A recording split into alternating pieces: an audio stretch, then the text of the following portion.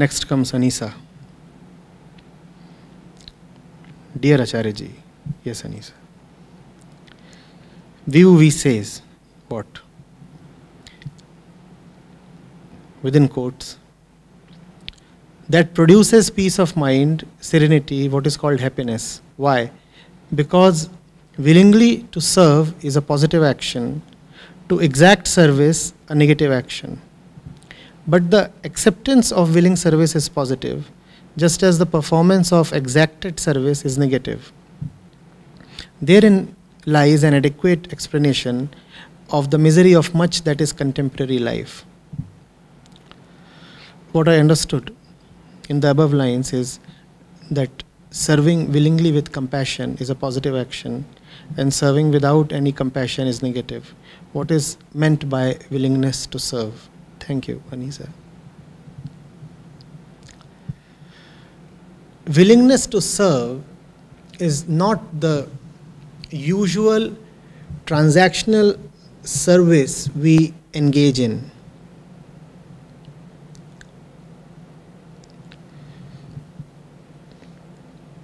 Real willingness to serve can be called as either an act of free will or an act of no will.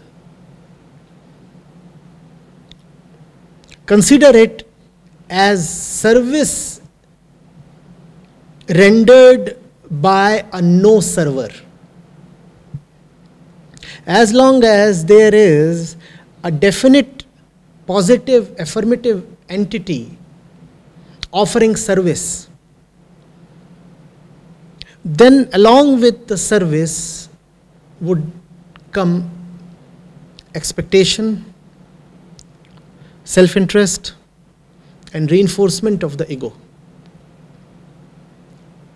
Therefore, real service is only when there is no one to serve. Real service is not an act of the ego. It is not from the ego will. It is from free will or no will. It just happens. It is not a deliberated act. And such a service would never fall neatly within the contours of service as has been traditionally and socially defined. We have images of service.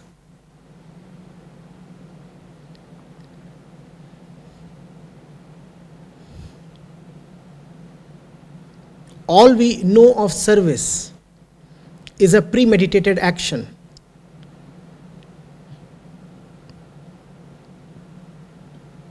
Somebody offering alms to a beggar, somebody taking care of the ill, somebody helps someone cross the road. Oh, that's what the moral science books would tell us. Somebody donating his clothes, somebody indulging in charity.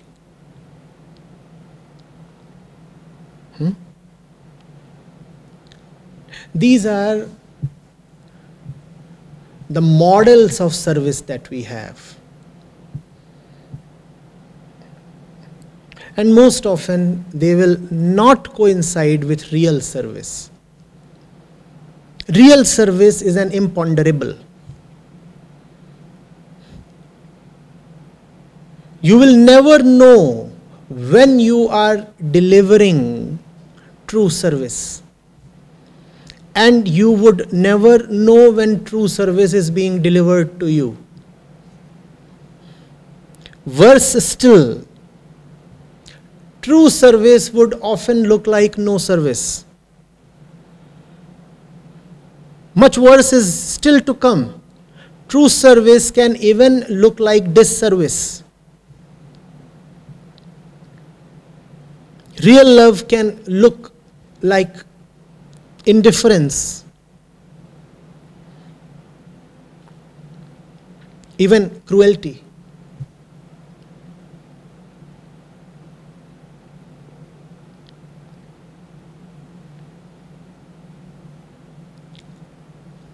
you getting it? If you will go into actions that we usually associate with service, you will not fail to see the presence of a limited and gaping ego there.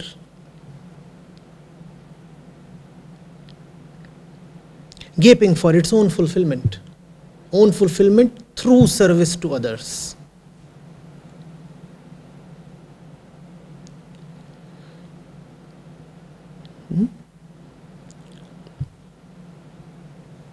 What is meant by willingness to serve? Anisa asks. It just means an unwillingness to serve yourself.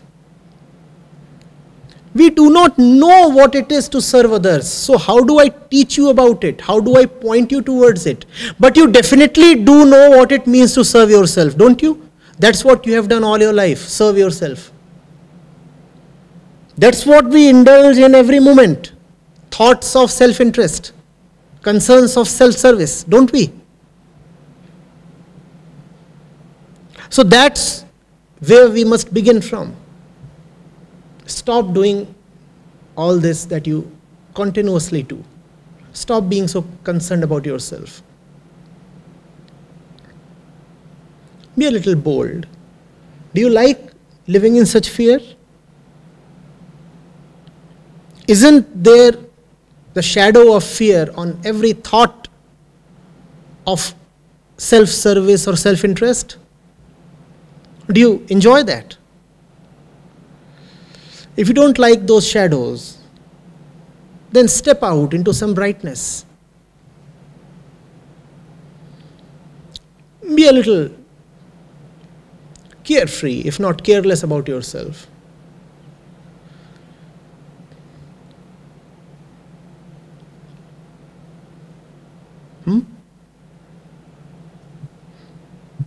Let all your self-serving concerns be dismissed, at least for a while. And then you will find that service to others sprouts forth spontaneously from your being. You won't have to serve others. Your very existence will become a vehicle of compassion without your knowledge, without your explicit knowledge. Later on, somebody might come and tell you, "Oh, Anisa, you have been such a help."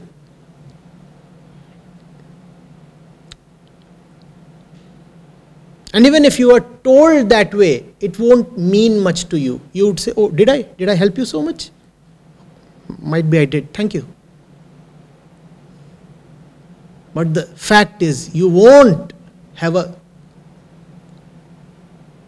hint as to what you did and how it helped the other. The very existence of a self-serving person is a burden on the entire world. The very existence, not merely his negative actions, his very being. And the very existence of the carefree, bold and joyful one is a service to entire existence in multifarious ways. In imponderable ways, you could say in mysterious ways.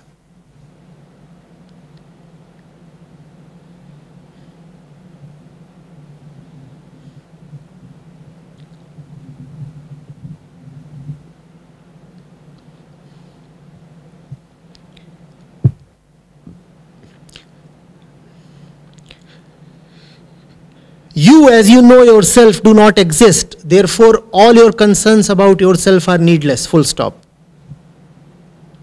You are afraid about something that is not there at all.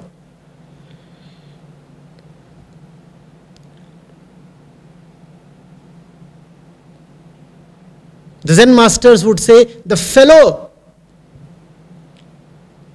is so worried about thieves breaking into an empty house, and then they would laugh with their tummies bouncing and rolling. What a joke. The beggar is so concerned that thieves might break into his empty house. There is just nothing in the house. But the fellow is dying of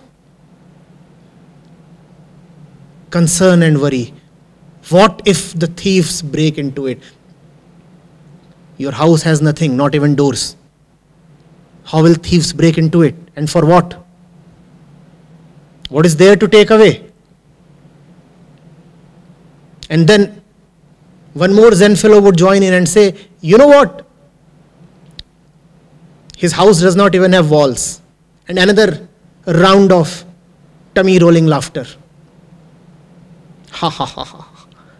There is no house at all. And the chap is crying over an imagined burglary. That's how we live, And therefore we cannot be of any use to others. You do not have anything. And you're always suspecting that somebody is after you.